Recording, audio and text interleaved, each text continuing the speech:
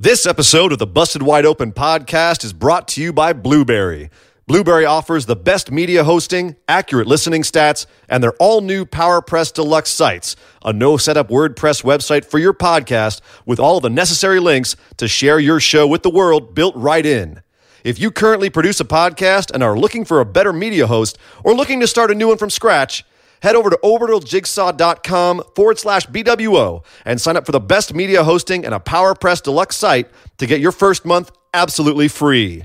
That's orbitaljigsaw.com/BWO, or just use the promo code BWO at checkout for your first month free. And with that said, enjoy the show. Hello, this is the Fallen Angel, Christopher Daniels, and you can't tell, but right now I'm dressed as Deacon and not the Fallen Angel because I'm at Waterworld, and you are listening to the Busted Wide Open podcast because there's degrees. There's a little bit busted open, but this is Busted Wide Open. You're listening to us, so thanks for listening.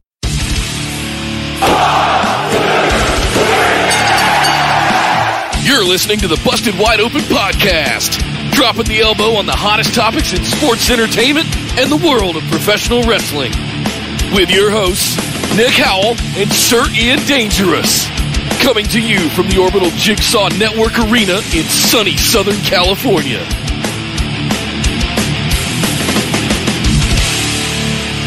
Welcome back to the Busted Wide Open podcast. I don't even know if this has an episode number. This is our recap show for AEW Double or Nothing that literally just finished. My name is Nick Howell. And I am Sir Ian Dangerous, and yes, Nick, it did just finish, and yes, this is the Double or Nothing recap show because we just watched AEW Double or Nothing, and it was something.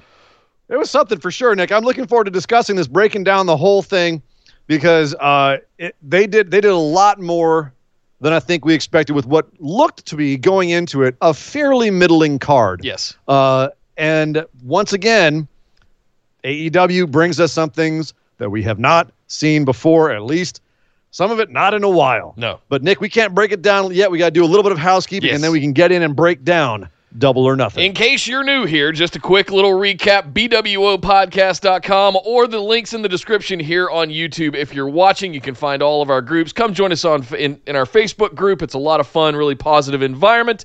You can also follow us over on Twitter and Instagram at bwopodcast. Make sure you're subscribed right here to the YouTube channel at youtube.com/bustedwideopen.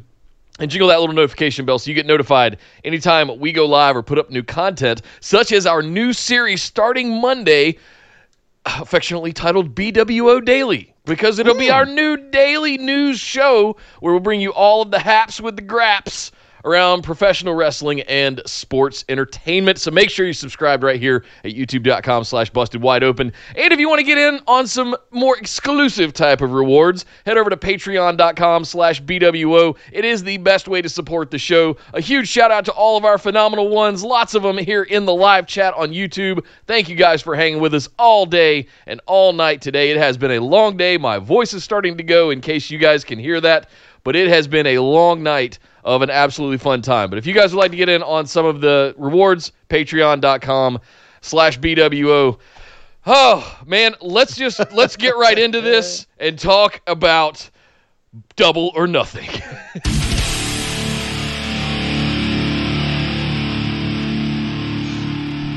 Well, Nick, that's right. We started off Double or Nothing with the buy-in, the pre-show. Best Friends versus Private Party. This was for the #1 contendership for the tag team titles. Basically, whoever won this was going to go on to face Hangman Page and Kenny Omega, who are, of course, the current champs. It was a fun little pre-show match. That's pretty much all we had to say about this. It was fun. Both teams made it entertaining. It was nothing really more to it than that. It was just a nice little wrestling match. It was an exciting way to start the show. Wet your whistle, an appetizer. It was exactly that. It functioned. It performed its function, and the Best Friends won. The story here coming into this was the Best Friends have been on a roll. Yep. Private Party has been strong, but Best Friends have really been on a roll lately, and they followed up with a win here, which means that at some point in the near-ish future, they're going to get a title shot. Yep. And deservedly so. Now, the question is did they make too many enemies along the way? Whether that's Kip Sabian and Jimmy Havoc, or whether that's the Lucha Brothers, and Death Triangle, did they create too much disruption along the way so that they actually get messed with on the road to Hangman and Omega? That is the question. But again, Nick, this was just a fun little match. It was the typical kind of pre-show match that you want when you're trying to encourage people to buy your pay-per-view. Yeah. Really nothing more to say about it than that. The last thing I'll throw in there is that I said it earlier today on the show, the Best Friends kind of sneakily got their way into being number one contenders for the titles. I think this cements that. They are that number one contender. Your point is valid, though, about enemies along the way. And frankly, I think they should go get those titles off of Hangman and Omega because they're too busy dealing with the Inner Circle. And I look at, if you put the titles on the Best Friends, look at all the enemies they've now created waiting for them to get those titles, and we're going to have this boiling tag division that's going to come out of it. So I'm a fan. Personally, I don't think Hangman and Kenny Omega should ever had the tag titles in the first place. But that's a different conversation for another day. You hate two singles wrestlers having the titles. We know that. That aside, it just didn't make a lot of sense at the time either. So, listen, I think them getting the number one contendership, go get those titles. You've now got Death Triangle. You've got Lucha Bros, Death Triangle. You've got all kinds of tag teams. Young Bucks are still actually a tag team that are around that can do stuff. So there's plenty for the Best Friends to do once they get those titles in their hands, and I'm all in for it. So good for them. Yep, looking to see what happens next. But then we went to the main show, Nick, and we got to the opening match, the Casino Royale ladder match, the match that would determine the new number one contender for what at the time was Jon Moxley's heavyweight championship, the AEW championship. Whoever won this got a title shot at whoever held that belt. And we knew that we had Darby Allin, and we knew that Joey Janela was stepping in for Phoenix, Luchasaurus, Orange Cassidy, Scorpio Sky, Kazarian, Kip Sabian. So we knew we had and Colt Cabana. So we knew we had a bunch of guys in this. Jimmy Havoc also showed up and played spoiler, even though he wasn't actually in the match. It was kind of like having an extra guy. But then there was this nebulous ninth guy that was going to be in the match. So someone was going to show up, and we didn't know who it was. And Nick, right before we did this, we did our pick'ems. Yep. And one of the things we said was he could be a big spoiler. Whoever this is, speculation was out there about who are free agents right now, who could come in, step in. Could they play a big spoiler? Because really, we were looking at all these guys who were in this match, and either they've had their title shots, or it just really didn't seem like they were the right time for them. Right. So, no one seemed to make sense. Scorpio Sky so we were sense. debating it. To you, but he'd already had his shot. Again. All right. Him and Kazarian both had matches. 6 months ago. Whatever. Doesn't matter. Still, it would have been too soon to have it again. Fair. I felt. And it felt like they agreed with how I felt, because the ninth man turned out to be none other than Brian Cage, the machine, the Swolverine. Yes. Coming off of injury after leaving Impact, showed up and immediately looked like a beast. So this was really fun because you started off with SCU. You had Kazarian and Scorpio in the ring alone, and then every 2 minutes somebody came in. So it was kind of Royal Rumble-y, where extra guys came in all the time. And a lot of fun business that happened here. And I don't want to bore everybody by going through every single move that ever happened, but you had Darby Allin doing some absolutely big spots and taking himself out of the equation in doing so. You had Kip Sabian eating some huge bumps.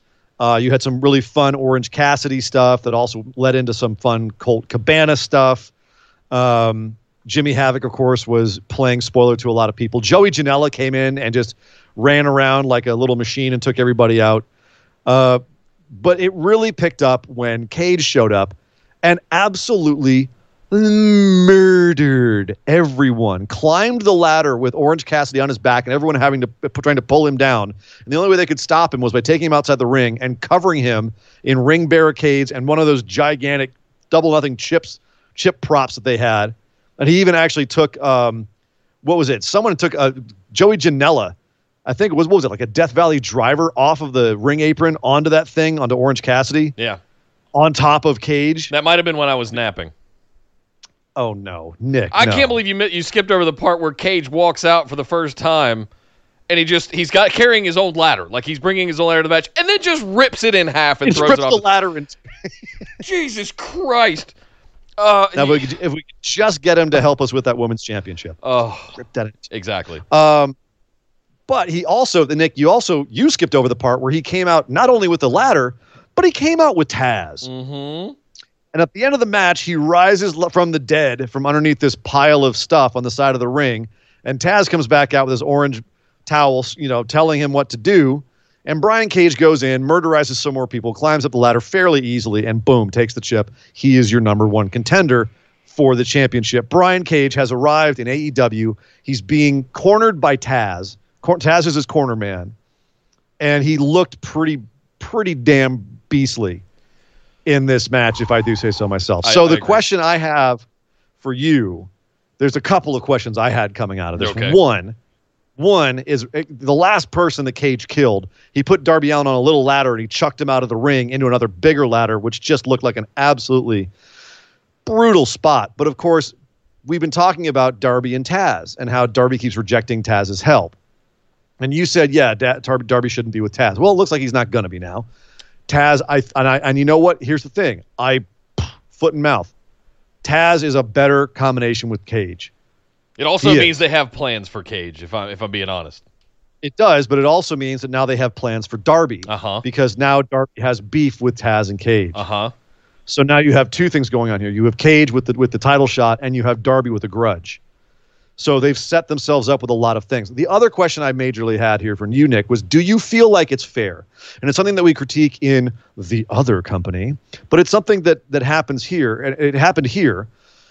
Is it fair to bring in a guy out of nowhere and not have him do that many spots in this match? In addition, by the way, he did a couple of spots and then laid down for the entire match and then came back at the end to win it.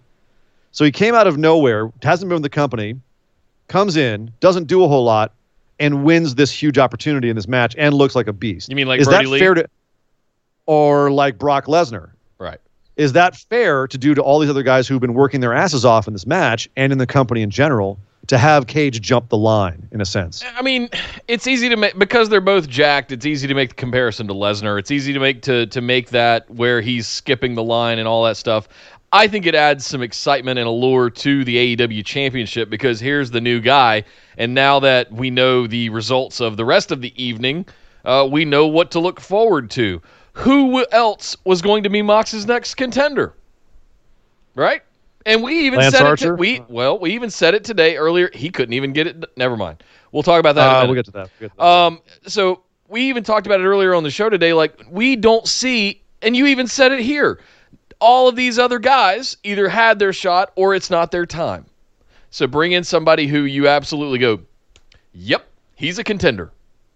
And I don't think Ricky Starks would have pulled that off, but I think Brian Cage absolutely pulled that off. No, you're right. And there was a reason why my pick was to pick the ninth guy and then to say that it was going to be Brian Cage. And I was right on both counts because he was the guy who, if he came in, would immediately look and feel like a number one contender. Ricky Starks, maybe not so much. Yeah.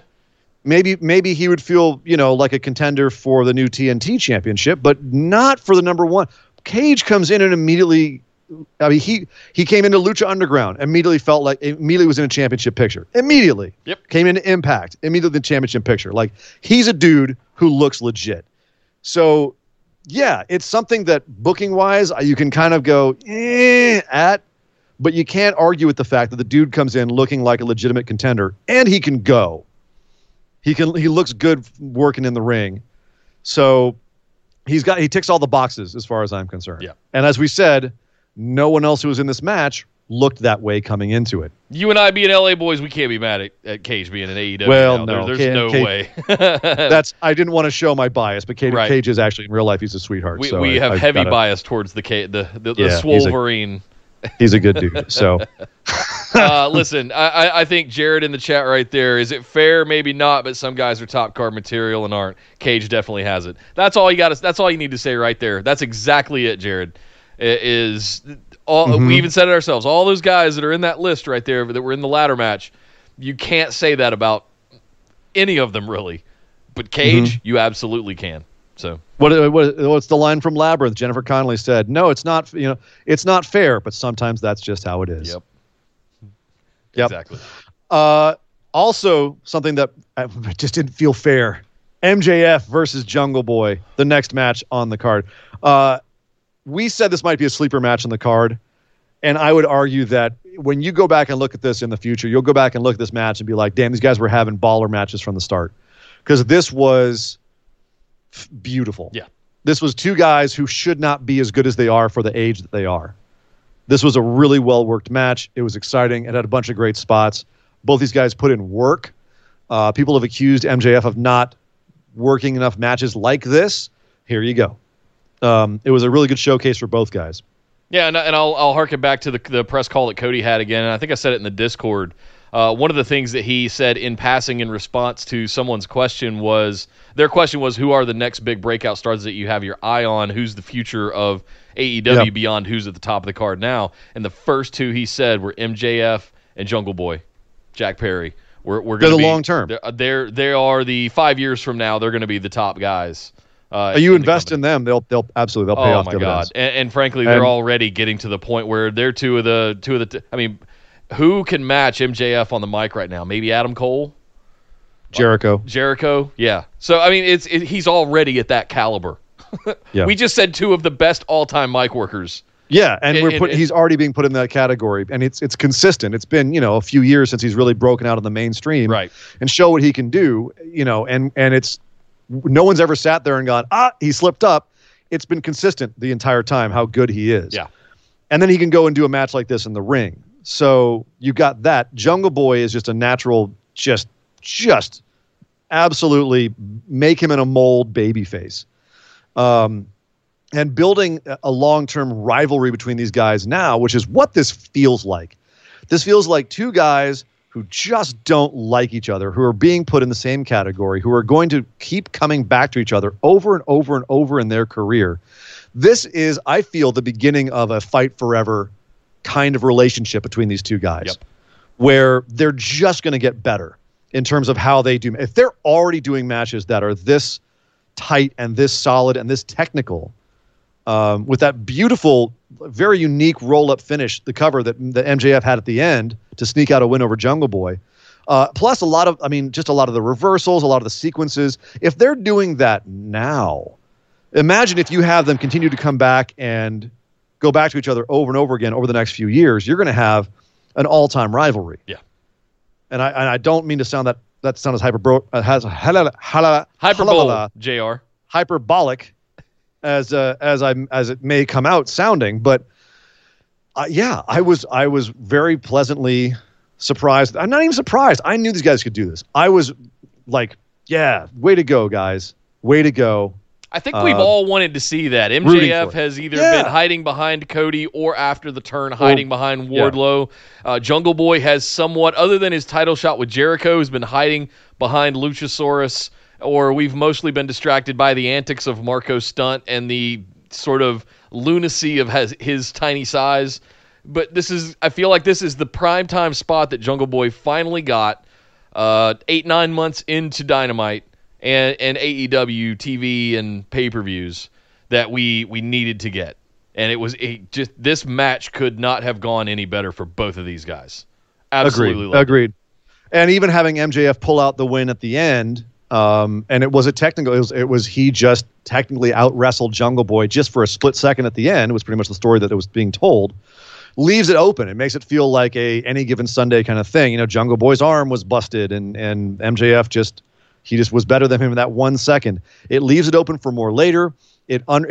Jungle Boy can afford the loss because, again, babyface, better at chasing. MJF as a heel, better having those wins where he can just be cocky about it, having that undefeated record. It's going to be good for him to gloat about and make us hate him even more. Right. So even though I picked Jungle Boy to pull it out here because I thought that was going to be the end of the feud, you wisely picked MJF because, that's what they went with. Time. And looking at how it went down, that's, I think, the right call. Yeah.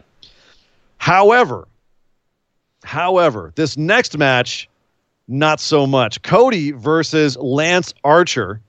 We had thoughts on this. We had thoughts on how this was going to turn out for a few weeks now. Cody versus Lance Archer for the inaugural TNT title, TNT Championship belt, which was brought out by Mike Tyson. And boy, they say first impressions count. First impressions of this belt, not good. It made the 24/7 belt look nice. It did not look good. It looked like it was made out of tin. Only a couple of letters were embossed.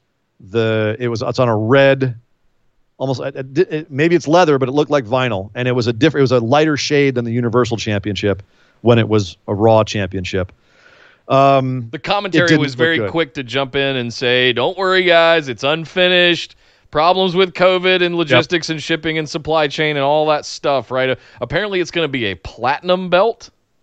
And they're going to emboss it some more. Cool. Hey, as soon as they said that, I completely let them off the hook. I'm like, all right, then cool. Yep. I'm glad I'm not crazy. It looked unfinished, and it was. So, okay, no worries. We're going to go get the belt fixed up at some point. All good. No harm, no foul. Let's get on to the match. Cody versus Lance Archer with Jake the Snake Roberts and Arn Anderson ringside.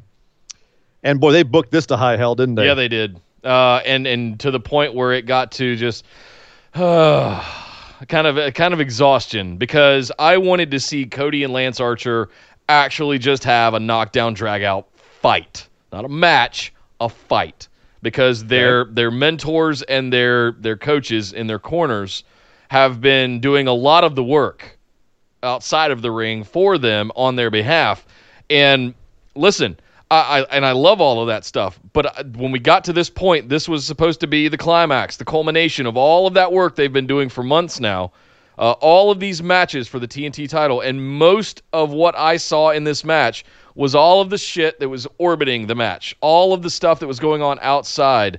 You had Arn Anderson and Jake Roberts doing their thing. You had Mike Tyson being silly and being Mike Tyson. And I'm sitting there going, I don't want to watch what's going on outside the ring anymore, guys. I want to see these two guys have a fight. So we got little sprinklings here and there of them having the fight amongst all of this other stuff that was going on. And it took some of the shine off of it for me. It took my it didn't need it. No. But at the same time, I was entertained by this match because I loved the fact that Lance Archer throughout the entire match genuinely looked like a goddamn monster, screaming at the crowd, manhandling Cody, letting Cody hit him and no-selling it, kicking out on one of some of Cody's moves. He just destroyed Cody for 90% of this match, which he should have. That was how he was built. That's how he was sold. And the only reason Cody won is because Archer got overconfident. Arn Anderson crotched him on the top rope at one point. Arn and Jake were then ejected from ringside. Jake came back with his snake. Mike Tyson jumps up to cut Jake off at the pass, take off his shirt, and scare off Jake because Jake doesn't want to get punched by Mike Tyson. And we want to just concentrate on Cody and Lance Archer. And having Lance go out like this, even though he went out to two of Cody's crossroads, it felt a little bit forced. Yep. You know what I mean? Like he wore down, but it seemed arbitrary that he was worn down. So, yeah, I listen. The dynamics of this match as a whole, I felt like Lance Archer was building it to the point. I think the two crossroads at the end for Cody to pull it off, I'm not a fan of how this finished. And I want to put aside all of my, what I wanted out of this and just say, listen, throwing two crossroads has been proven to be a devastating move. We get that. But Lance Archer whooped Cody's ass for 20 minutes. So the fact that he just went down to two crossroads after that entire beating, the fact that Cody could still deliver two crossroads after that beating and after that manhandling, was just a little bit off to me. It made me... It's hard to be upset at Cody winning a title after everything he's been through and losing the opportunity to ever compete for the AEW championship again. But at the same time, I'm like, what do you do with Lance Archer now? What do you do with Jake Roberts now? Does Lance Archer come back even more pissed off and more murder hawk? I hope. But at the same time, you've just kind of made irrelevant everything that they were saying about Lance Archer because he's been defeated now. Well, kind of, but two things. One, it took a lot of extraneous stuff to beat him. One. Two, he looked like he was going to kill Cody the entire match. The only reason that he didn't was because of outside kerfufflery. You know? Yeah. Like distractions from Mike Tyson, distractions from Arn Anderson, getting cocky. Like he looked like he could, there's no reason he shouldn't have beaten Cody. So that, at least, I think, was a saving grace for Lance Archer. Cody, in addition, Cody winning this title. So he's now forever the first ever TNT champion. And that's one reason why I picked Cody to win this, was because as much as Lance Archer is being built as a star, he's still going to be a star with this loss. Cody needs to have his name imprinted on this brand somehow. And, it looked like he might be the inaugural champion, but that would have made it seem a little bit too fait accompli and a little too nepotistic. This is kind of like all right, he had to have something kind of thing, right? I'll give him a bye. It left a bit of an awkward taste in my mouth here, but at the same time, I'm not that mad at it. Do you think it was disappointing that there was no physicality between Arn and Jake, or Mike Tyson didn't punch somebody? Was that a little bit disappointing to you? The fact that there was that much going on outside the ring and there was no physicality was kind of a double down on you're continuing to tease me and you're not following through on any of it. So, yeah, there was a little bit of a letdown there that, I saw Tyson come out. Was Tyson going to kill the snake? A la Earthquake? So it felt a little bit like false advertising. Right. And obviously, they didn't false advertise. They just were the whole thing was everybody's thinking about possibilities. And it's okay, yeah, you made us think about possibilities. We're fantasy booking what Mike Tyson is going to do in a wrestling ring again, right? He was falling asleep and he was yawning. and they cut away from it real quick. They cut away from him really quick, and they go back to him, and he's all hyped up. And he's yeah, I love this shit, which was awesome. Jesus, he was just seeing Mike Tyson with the gray beard, and still, by the way, jacked for a 50-year-old guy. I hope I look that good at 53. But he had the same kind of I don't goofy grin on his face, I don't know what I'm doing here thing that he had for WrestleMania 15, where he's just I'm just happy to be here, man. It was cute. It was beautiful. I don't know. Again, at the end of the day, I was entertained by this match. Didn't end quite how I expected, but it didn't end wrong. You know what I mean? Yeah. I'm not gonna die on this hill. No. I picked Cody to win. So. I don't want to be that upset about it. I would have just liked to have seen them have an actual match uninterrupted without all of the distractions going on, without all of the things competing for our attention and focus. Sure. There was a little bit ADD, honestly. Agreed, but I guess my counter argument to that is, could they have had Cody win without all that extraneous stuff? Exactly. Yeah. So Penelope Ford versus Chris Statlander was next. This was a thrown together match because Britt Baker went down with a nasty knee injury, which they gave us an update on. And they gave us a whole bunch of X-rays and everything. Jesus, Doc Samson putting it down. Whole bunch of terminology that WWE couldn't dream up in their wildest dreams. And saying the injury isn't near as bad as the patient. Doc Samson taking shots. I love it. Doc Samson shooting over the bow. I loved it. My goodness. So yeah, but this was of all the matches on the card, I think the match that was just kind of there. It was not bad. It was not outstanding. It was fine. No, I think the original intention was to have Britt Baker in a match. Britt Baker has worked her way up to be sort of right behind Sheeta in contention for the women's title.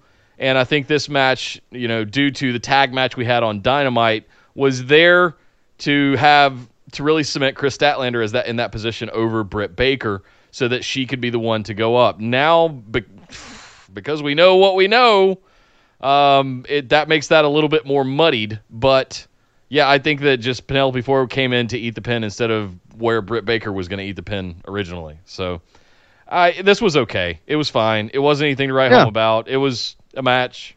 It was fine. But what it did do is make Chris Statlander look strong again. Yep. And, she came out. She looked pretty dominant against Penelope, who got some offense in, but it made Chris look strong. And if they're having her go for a title shot at some point in the future, she looks strong coming out of this. She looks like someone who's a big part of the women's division. Yep. So, yeah, it was fine. We both picked her to win because it didn't make sense to have Penelope step in and beat Chris at this point. One thing I do want to call out, I do think somebody's listening to the show over there. Maybe Chris. How so? Maybe them. I've been saying for a long time to give some sort of stakes or element of something to the boop. And if you notice, she was running around the faces side of the ring, booping all of them, and she was doing her best in the early part of the match to try and boop Penelope Ford. And Penelope was doing everything she could to prevent it from happening. So I think one of the things that I've said on here is make the boot mean something. Give it some Well, in these days of social distancing, Nick, I can see why she didn't want to be touched. Fair. But all of the other people... I know what you're saying. You know what I don't I'm know saying? if there's really meaning. There's no real meaning to it yet. They still haven't done that. Her gimmick is still kind of there. It's not really a thing. You know what I mean? Yeah. Is she literally an alien? Is she playing an alien? Is she just weird and loves astronomy? What's her deal? We don't know. And without really knowing, then it's just kind of like, okay, she's a weird chick. Why should I root for her? Her name says The Alien. So I'm taking it as she's an alien. Just like we take The Undertaker at face value being an undead like warlock. Mork and Mindy, like she's just weird because she's, Sure. Figuring out Earth. Sure. Then turn into that. Like, show us more of that besides just her touching people's noses. I think they're going to. I don't know. Well, they need to. Yeah. They need to. Yeah. Next up, we had Shawn Spears coming out. He declared on his news segment this week that he believed Dustin Rhodes was retired because no one had seen or heard of him. And so to mock him, he put a match on the card where it was him versus Dustin Rhodes. He came out in an ill-fitting suit and said, that's right, Aubrey, start the match, start counting Dustin out because this is a match, wins and losses matter, and he's retired. I'm going to mock him. He even had Dustin's music play, and he kind of looked like he was shocked, and then he turned back to the camera and goes, gotcha. But as Aubrey is counting out Dustin's music hits again. Shawn Spears screaming at the guys in the back. I said once, guys. Come on, just once. We don't need to do it again. Out comes Brandy. And Shawn starts looking a little bit confused. And then from off camera, coming into view from behind Shawn Spears, the large, imposing form of Dustin Rhodes shows up behind him, spins him around, and proceeds to whip his ass pillar to post. In the process, ripping off disrobed him Ric Flair style, too, by the way. Disrobed him down to his skivvies and his ankle suspenders. He had suspenders on his socks. He had, my stars and garters. He had garters. And he also had a garters on. It's genius. He had a print on his boxer briefs of Tully Blanchard's face. I thought and I still don't know what that was about. I thought he was doing rope runs and whips and everything. I thought his junk had slipped out of his boxer briefs because we didn't really get a close-up shot of it. And I'm like, oh, God, cut the camera. Well, at one point, like he was trying to get out of the ring, and Dustin grabbed him by his briefs and pulled those things all the way down to halfway down his thighs. You got one of those kind of funny moments. He got one of those. Oh my goodness, on his face. Esme in Discord almost passed out when that happened. Yeah. Oh my goodness. Dear Jesus. Oh God, the vapors. Hopefully he doesn't have the vapors because his pants are down. At some point ringside, though, they zoomed in on his groinal region. I'm trying to be PG-13 here. They zoomed in on his crotch, and he had a printout of Tully Blanchard's face on his junk.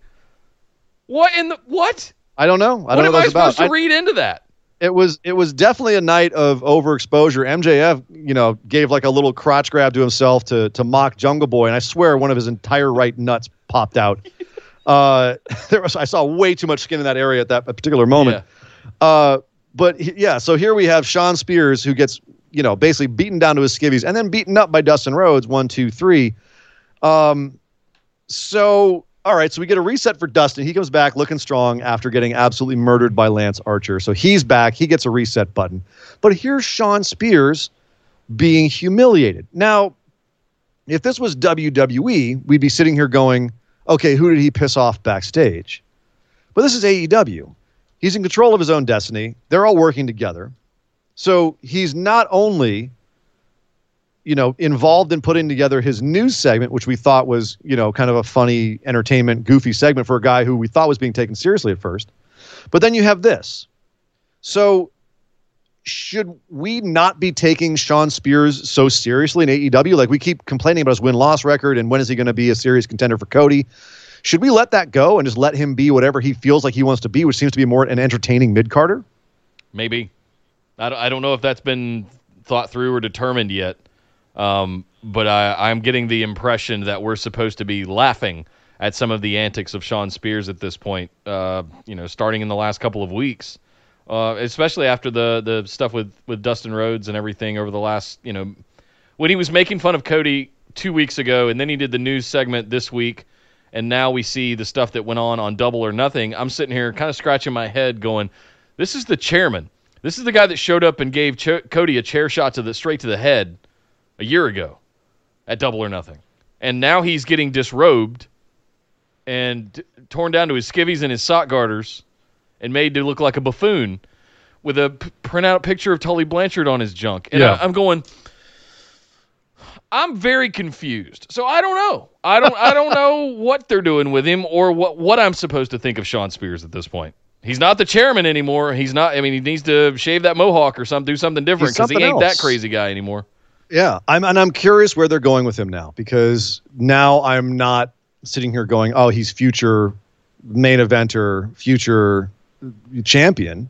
He's something else. Yeah. So now I'm very curious what the plans are.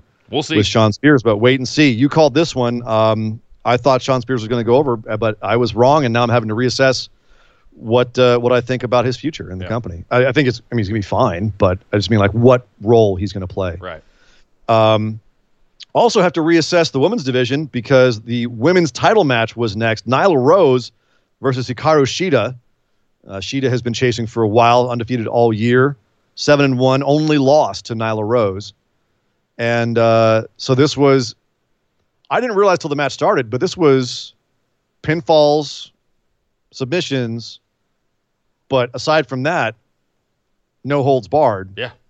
And basically go for it. There's no DQ, basically.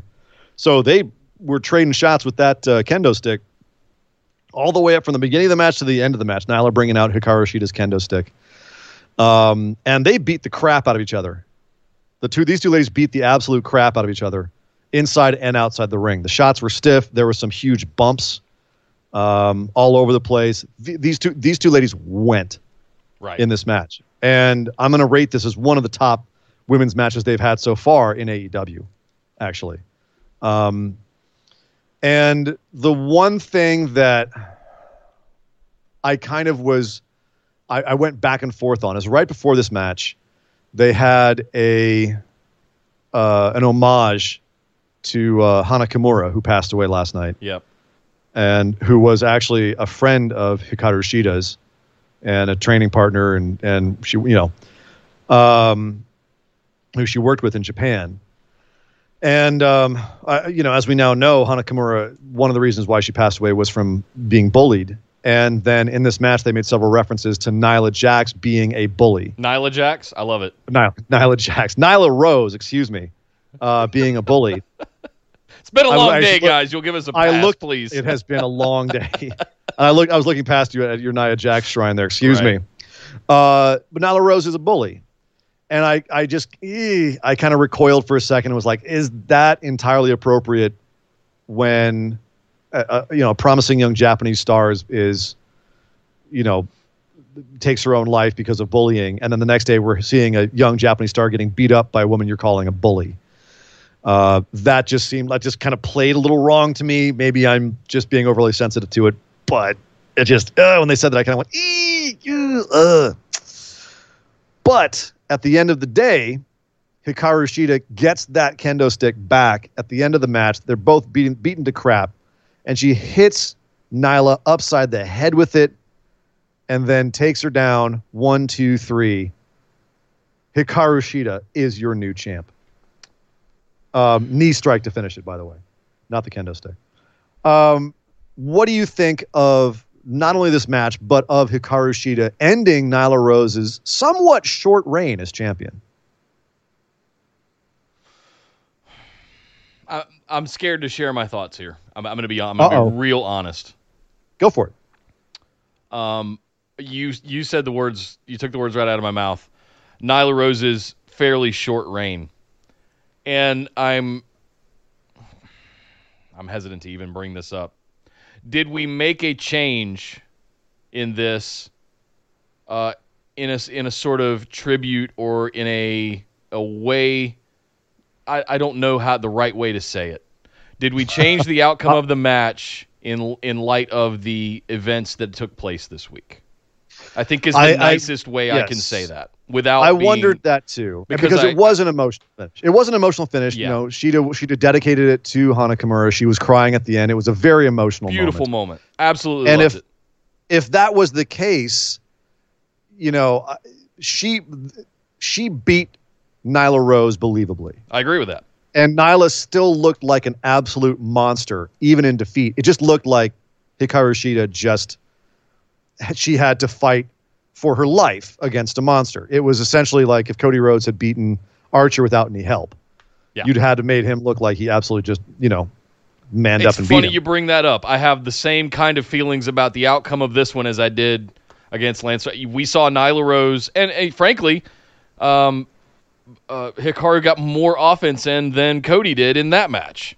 But then at the end, it takes a single kendo stick to the head to put Nyla down. It was a single kendo. It looked like she knocked her the hell out. She broke the stick over her head. It was a damn good looking spot. I agree. You got knocked the F out. Nyla sold it beautifully too. Yeah. So I'm wondering, we both picked Nyla. I think the overall impression was that Nyla would retain, and that's what's giving me the second guessing skepticism in my head going, I think it was a beautiful moment. Don't get me wrong, guys. But I have to wonder in the back of my head is, are they doing that for a reason? The only thing that I think is, that maybe if Britt Baker had been in the match with Chris and then had won that match, if that was the plan, then it would make more sense for her to then challenge Hikaru Shida than it would for her to challenge Nyla Rose. So maybe this was in the works from before. This is one of those things all we can do is speculate. Yeah. And say, what was this? If their plan was to put it on Shida, it does make Nyla's reign seem very short for a woman who came into this and said, I'm going to be a one-reign champion, and who's been built as such a monster. So to the point about the whole bullying angle, if there's anybody that gets bullied more than anyone else in this world, it is trans people. So I'm going to give them a pass on Nyla playing a bullying angle in professional wrestling. You know what I mean? It was the impression of the moment. So I'm not losing sleep at night over the fact that they were using that in light of what happened this week. Plus, the other things were about talking down and doing those kinds of things in a different medium and things like that. I think it's apples and oranges to me, because I think about any kind of bullying angle in professional wrestling has to do with someone who's a bigger and dominant and more powerful force exerting their physical dominance over somebody, versus someone that's doing a lot of childish name calling and talking down to and things like that will screw someone up mentally. And I think it is a completely different kind of thing, even though it is in the same sphere of mental health. I think it's different things when you're putting on a show like this. So yeah. And maybe that's all it was just they needed to build the match and just didn't put the two and two together, and we can always let it go. But yeah, very curious to see what the women's division looks like with the face on top, with Hikaru Shida on top. Lots of new ways to perceive the division. We'll see going forward. So we will see. And next we had one of our co-main events, Jon Moxley versus Mr. Brody Lee, in a match that really neither guy should win because it makes the person who loses bad. But yet, Nick, I'll be goddamned if they didn't make a match that I thought was absolutely fantastic. It was all right. And then at the end, it got really hot. And it got real good at the end. They beat the absolute crap out of each other for most of the match. And I actually was, when I put my bias against the match's existence out of the way, it was a great match from start to stop. If you go watch it again, Nick, and put that out of the way, put your preconceived notions out of the way, it's a damn good match. They beat the absolute piss out of each other. All over the place. Like just spots into furniture, spots into barricades, big moves. But as you said, it really picked up at the end when they went outside the ring onto the ramp, the entrance ramp. And it looked at first like Brody was going to powerbomb John onto it, but then John reversed it and got a paradigm shift on Brody, took him off there was 2 steps down to the ring, took him off the top step onto the platform below, and went right through the goddamn platform. Just crunched right through it. And man, we watch a lot of wrestling. We've seen a whole lot of crash through spots. I didn't see this one coming a mile away. No. I genuinely jumped when they went through. Yeah, the gimmick ramp was, and then I immediately thought, they need to find somewhere to hide so that one of them can blade. And sure enough, Brody Lee comes up after medical staff are called out and all of this stuff, and Brody Lee comes up with a little watery blood going down his face. And Yeah, it made a lot of sense to do it that way. It gives them a little bit of credence to Moxley being able to get over someone that's that big in stature and presence. I get that. They needed one thing to kind of take him down enough to where Moxley could get over. But at the same time, I was watching the beginning of this match, and when Brody Lee came out, I was listening really close. I watched his entrance and his graphics maybe for the first time in the most detail, because I've been pretty harsh on how they've delivered Brody Lee to us since his debut. And even his Tron, with the eye on the forehead and the music and the smoke and everything going on, gives you that final boss vibe. His music, yeah, absolutely. It's very ominous, and it's like, oh my god, this is like when this dude's showing up, shit's about to go down, right? But you know what? Here's the thing is, all we didn't have was going through all the other guys to get to him. But we kind of even sort of did. He went through 10. He went through a few of the other goons. It's just it was too easy. Yeah. It's like the final boss in a level with all guys that you can, like, you know, it's like if the level's full of Goombas and you're bopping them on the head once and they die, and you get to the final boss and all of a sudden it's like, you know, Sephiroth at the end of Final Fantasy VII, and you're like, wait, what? How did we scale from here to here? You know, that kind of doesn't work, because he did look like an absolute world ender into this. He climbs up. Moxley gets out of the pit in the entryway, crawls back into the ring. Brody comes back, as you say, covered in blood. He eats a paradigm shift, kicks out on one. Moxley starts absolutely just lambasting him, just beating the absolute crap out of him, just wailing on his head. Bites him on the forehead. Forearms him, bites him on the forehead, beats the crap, like scraping and clawing and beating at him. And Brody gets up and starts fighting back, so he gives him 2 more paradigm shifts, and the dude kicks out again. He kicks out again, and Moxley immediately goes into a sleeper hold and actually has to choke him out and put him to sleep to get him to stop, to actually finally beat him. So Brody looked like a final boss. Like, this match made him feel like he was a final boss. It accomplished something that they haven't been able to do yet, which is make him feel dangerous and make him feel like, as you said, a final boss. The problem was the build of this wasn't good, and the problem that we have now is we have to, like, where does he go from here? This was our issue coming into this. Brody's been saying this whole time, he's been abusive to his followers and saying, you know, I'm setting the example. I need to beat him to set the example for my followers. Well, now you failed. Now you've lost. Where does it go from here? And it's kind of a bigger deal than Seth Rollins losing to Drew McIntyre, where he even had a crisis of faith in himself. He had one follower who he's very nice to and hugs a lot. It's a different situation. And he went and had a huge crisis of faith. Brody has been built differently than that. Yep. So now that he's lost, what's his next step? Well, Esme nailed it exactly in the chat. My exact thoughts felt like these guys were supposed to meet months from now.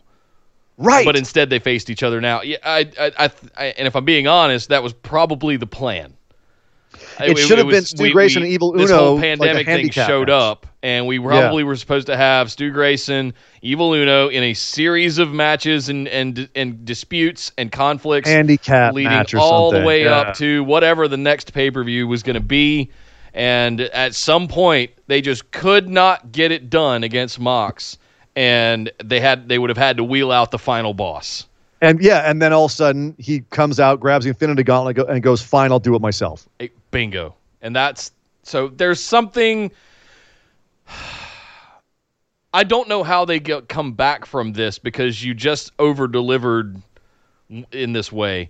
But now, what do you do with Brody Lee? Does he go back, lick his wounds, and regroup with the Dark Order? Who does he challenge? Like he just cut off his legs. Like, how does he? Now, how do we take him seriously as a threat? Like, yes, he can go in a match, but he still lost.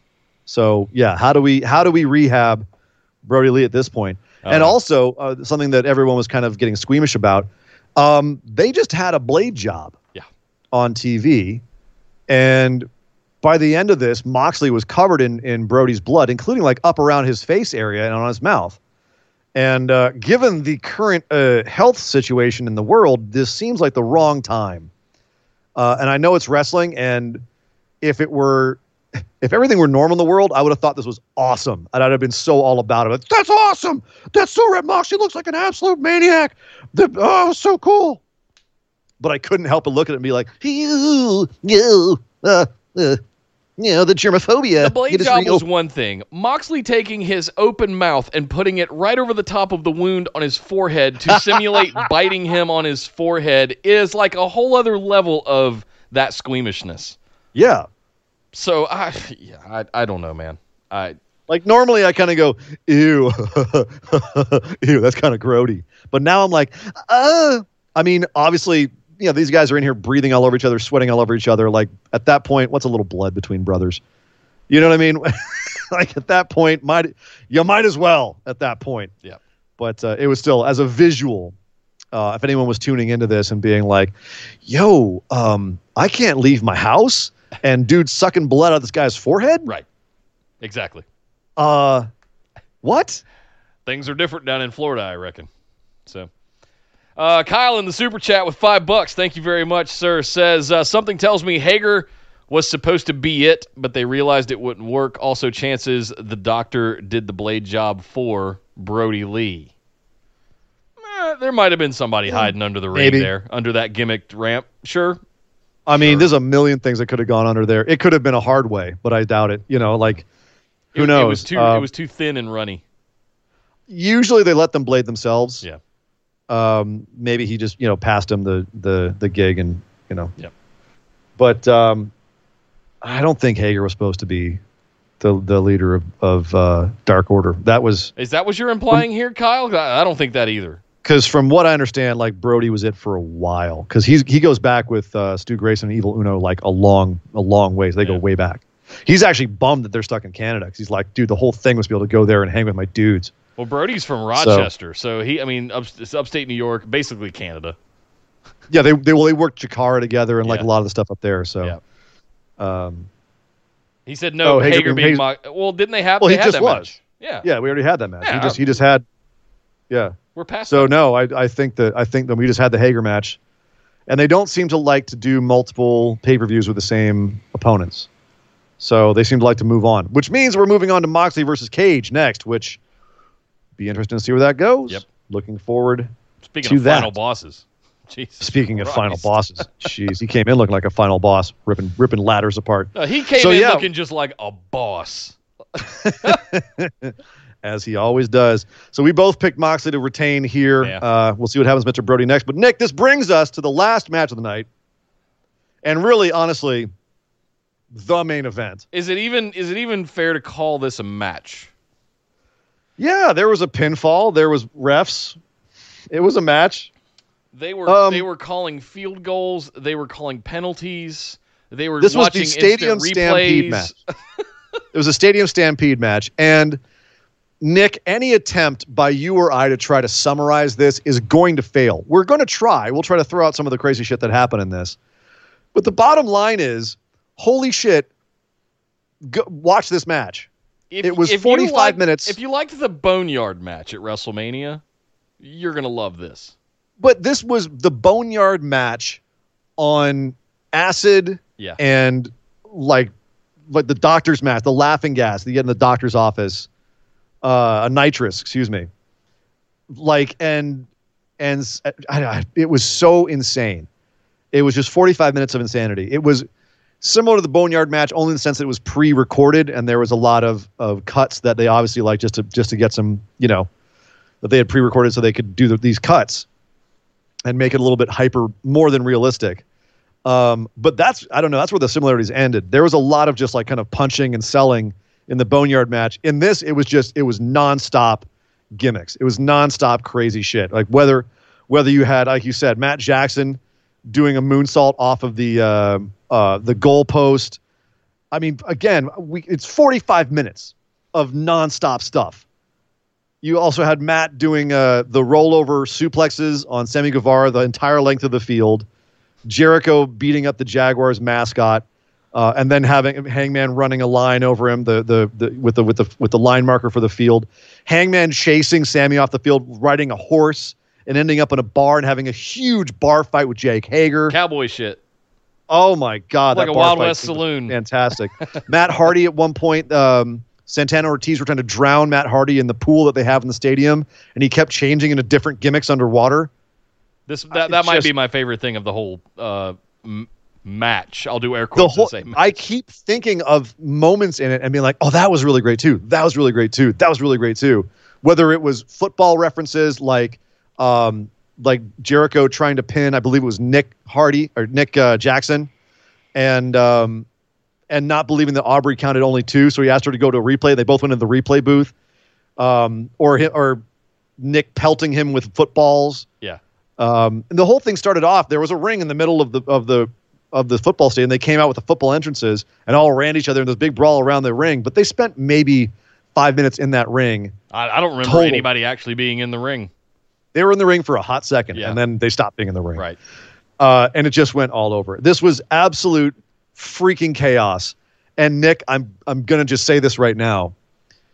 There was another company that coined the term sports entertainment. Yeah. And I don't know in my entire life if I've ever seen something as consistently sports entertaining for as long, ever. Yeah. 45 minutes of pure sports entertainment. And just nonstop little funny moments happening, or funny like gags nonstop. Like there was, and a lot of the other ones that we see of this, there's moments where they're chasing each other and like kind of like fighting, and we're waiting for them to get all the way down the hallway, you know, whether it's Randy and Edge, whether it's AJ and Daniel Bryan fighting out in the concourse, like we're waiting for them to get somewhere. Here, bang, bang, bang, bang, gag, gag, gag, funny moment. Whether it's even things that they were saying to each other, you know, like Santana jumping in the pool to beat up Matt Hardy and telling Ortiz to get in, and Ortiz, it's a pool that's like 3 feet deep, and Ortiz is like, I can't swim. Matt Hardy, or probably Damascus at this point, duct taping him into a chair of wheels.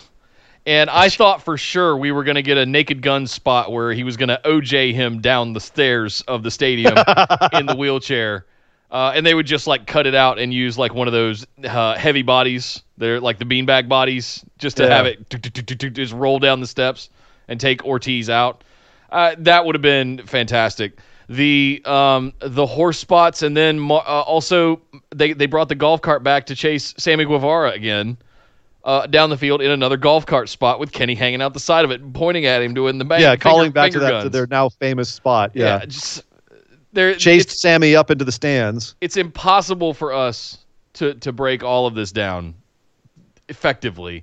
People are going to want to compare this to the Boneyard match and to the Firefly Funhouse match at WrestleMania, and I would posit that that's not a fair comparison. They're both great for their own things and their own reasons and their own deliveries. This is what we want. And this is what I want to reinforce. This is the kind of stuff that we want in our sports entertainment. And we got plenty of wrestling, and we got some big old healthy dose of sports entertainment. These companies are innovating in the times and the climate that we're in. They're going outside the box. They're thinking about how to do. So look at this glass half full. They're trying some new cool shit. And look at how much we all enjoyed the Stadium Stampede match tonight. So oh my God. I said at one point in the chat, my mouth was dry because my jaw was hanging open the entire time, just with a big goofy grin on my face. Yes. And here's the thing. The other great thing about this is that word of this will spread. There's going to be GIFs being made of this. Like there's 45 minutes of GIFs in this thing. Like there's reaction stuff. This is going to go viral in a major way because there's so much funny stuff that happened in it. And the best part about it is that's competition. Yep. That's going to inspire people in WWE and in other companies to go, damn, can we do stuff like that? How do we top that? What can we take from that and try to do our own spin on it? This is the sort of thing that people look at and get inspired. Well, if you don't think Vince is shopping for a football stadium right now, you're wrong. As they said in the chat, I think Vince is out of the football game for now. At least until he settles that lawsuit with Mr. Luck. Yeah, I don't know if he wants to get into football right now. But yeah, so this is the thing is, I can't talk. Just watch this match. And I want to go back and rewatch it right now. I'm going to turn it on as soon as we're done here. Oh yeah, it's hard not to be hyperbolic about this because it was just so damn entertaining, and it was a bunch of guys who have so much creativity, just exploding it all over your screen. Ew. So it was magnificent. What a way to end the show. It was basically that I didn't think it was possible, but that street fight that we had between Matt Hardy, Kenny Omega, Sammy Guevara, and Jericho, that was just a warm-up. That was a teaser for this. And that's hard to wrap my head around now. Yeah. But yet, here we are. We both actually, it's funny, we both thought Inner Circle was going to take this. But it turns out throughout most of the whole thing. They all got taken out. Jake Hager got cowboy lariated over the bar, left for dead. Ortiz, as you said, he got taped up in a chair. Santana, I don't even remember what happened to Santana, but he got left somewhere. Jericho got taken out and then had a line written sprayed over him. They chased Sammy up into the stands with the golf cart, went up after him. He got spooked by Neo 1, the replacement for Vanguard. So now we have a new Vanguard 1 called Neo 1. And then he took the biggest one-winged angel ever off of the stands over the entrance ramp onto some sort of cushiony thing below. But it's still, when they first went off, it was like, oh God, no. And they replayed it 3 or 4 times for us so you could just see how high it good was. Every time. Oh my God. It looked good every time. Oh my God. Absolutely fantastic. End of the match. Boom. 1, 2, 3. And that was the match. So yeah, the Elite, they pose at the end. They're all reunified. They all pose in front of the fireworks going off behind them in front of this football stadium. And my God, I have to throw all out here also, Nick. It was also so entertaining to hear the commentary guys who obviously hadn't seen the match, and they were just calling it live while they were watching it. It was taped last night, and they played it tonight so they could chop it together. And then they had Shivani and JR talk over it, and they were just cracking up the entire time. They were obviously having as much fun as we were, and it was so much fun. Well, there you go, guys. What were the finals here of the Pick'ems? Finals was me with 6, you with 5. I squeaked out because I picked Cage to be the ninth man. So I squeaked out a victory on that. Nick, what were your overall thoughts on this pay-per-view? Going into it, I didn't get the sense that either of us were like doing backflips with excitement for this pay-per-view.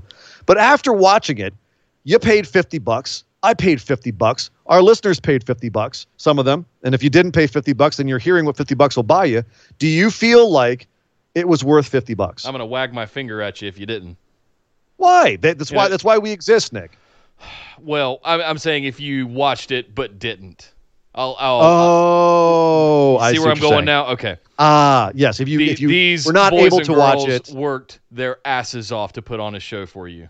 So, yeah. I too, as a teenager, snuck into the movie theater. I get it, but come on, you know Papa what I mean? Nick. Here we go. Here comes the Papa Nick. Overall, over-delivered. AF.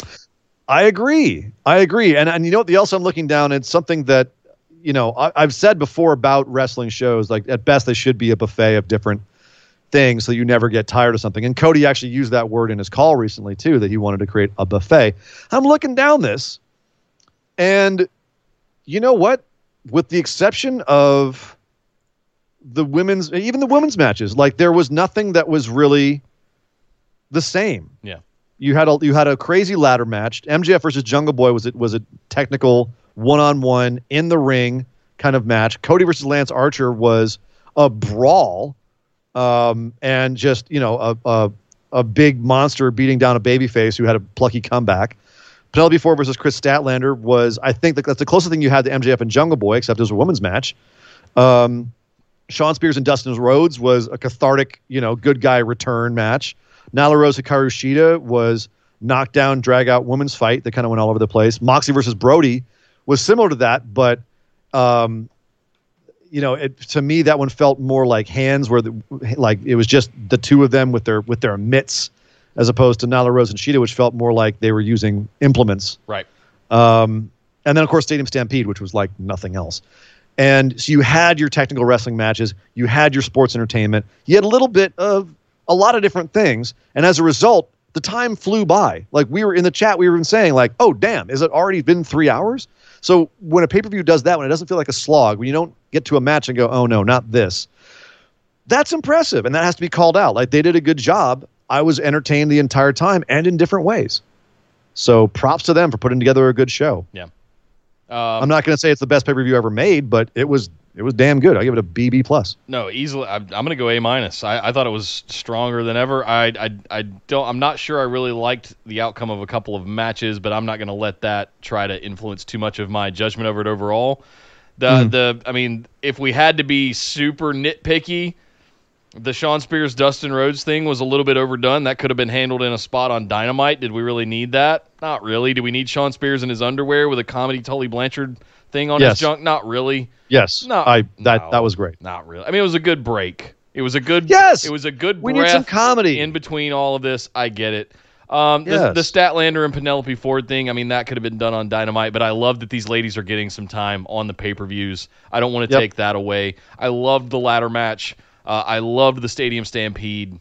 Just there was not a lot to dislike on this pay-per-view. Agreed. Strong A- for me on this one, and I can't wait. I'm going to go watch it again immediately while I'm editing all 3 shows we've done today for the next 4 hours. I'm going to be sleeping all day tomorrow, but you have to forgive us if we're a little bit fried right now, guys, and we're misspeaking and stumbling a little bit because it's been a day. It's been a day.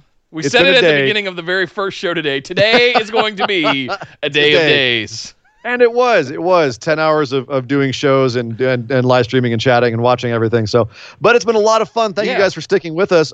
If you watched Double or Nothing, we hope you enjoyed it. If you didn't, and this was just your way of recapping it, it was a great show. We hope you enjoyed our recap of it.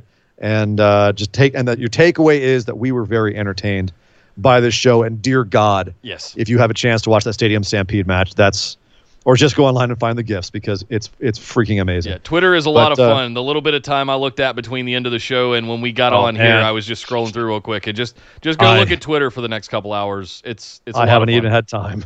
Right. Oh my God. Well, there you go, guys. Yes. AEW Double or Nothing. We've reached the first anniversary of what is really thought of as the start of AEW, which was their Double or Nothing pay-per-view last year, all the way back at Memorial Day before Double or Nothing ultimately started 6 months later. Dynamite started 6 months later. So here we are, technically a year in, 6 months in to the TV, weekly TV. I was ready to go again. I was there last year. I was ready to go again this year. I was ready to find an excuse to be in Vegas for a weekend. I love being in Vegas on Memorial Day weekend. There's no other place, quite like it. We got Coca-Cola 600 happening tomorrow here in North Carolina for you NASCAR fans that are into that stuff. Not many people are, but we are having racing again. Look, listen. Not many people are NASCAR people? Hold on. Oh, I don't know. Fine. I'm sure wrestling fans and NASCAR fans are somewhat mutually aligned. The point I was getting to was we've had our wrestling to keep us through these times. We've got NASCAR coming back. Last night, Friday night, the Players Association in the NHL unanimously voted to have a 24-team battle royale all throughout the summer for the Stanley Cup Championship. We're getting back. Baseball is working their shit out to try and figure out how they come back, potentially with no fans or limited audience. Everybody take a deep breath. If there's any sport ready to come back, it's baseball because they're already socially distanced in that thing. Right. Except when you're on a base. You're 90 feet away from each other. That's a lot more than 6 feet. Unless you get on base, exactly. Right. So the point I was trying to get to was all of our stuff is slowly coming back. We all owe a big debt of gratitude and thanks to professional wrestling for keeping all of our favorite wrestlers safe, keeping everybody distanced, keeping everybody tested, all of the work and effort that's gone into that.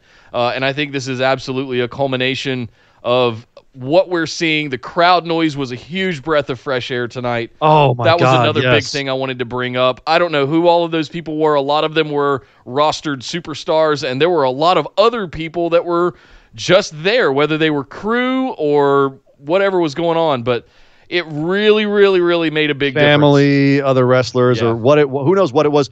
Oh my God, it was refreshing to hear people doing chants and holy shit chants and this is awesome chants and booing the heels and cheering the faces and calling out stuff.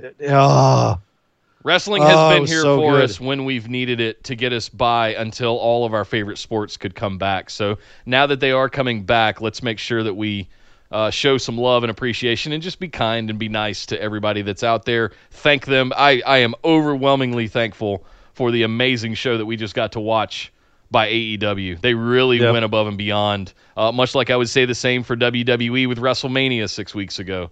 The way that they pulled that off, like it was over and above what I expected it potentially could have been. So thank you to everybody at AEW, all of the roster, the staff, everybody involved. And thank you guys for hanging out with us all freaking day today. Jesus, all night. It has been an absolute blast. If you guys would like to come over and join us for more stuff with the wrestling, come over and join us in Facebook. Just search for Busted Wide Open, like our page. Send us a join request to get into the discussion group with us. Come follow us over on Twitter and Instagram at BWO Podcast. Subscribe to our channel here on YouTube at youtube.com/bustedwideopen and make sure you turn your notifications on. We start BWO Daily, our new daily segment on Monday. So we will be getting that out to you. And last but certainly not least, can't not thank the patrons. Thank you guys so much. If you'd like, it is the best way to support the show. So if you guys would like to get in on some of those exclusives, head over to patreon.com/BWO. Amen. And you know what, Nick? I'm just going to reiterate this at the end of the show. Okay. As you like to say, don't be a dick. Yep. And be excellent to each other. Yes. And on that note, my name is Nick Howell. You can find me on Twitter at DataCenterDude. And I am Sir Ian Dangerous. You can find me on Twitter at Sir Ian Dangerous. But my God! Would somebody stop the damn match? This show is part of the Orbital Jigsaw Network. For more episodes, subscribe to us on iTunes, Google Play, or Stitcher Radio. For details and show notes from each episode, check us out, orbitaljigsaw.com.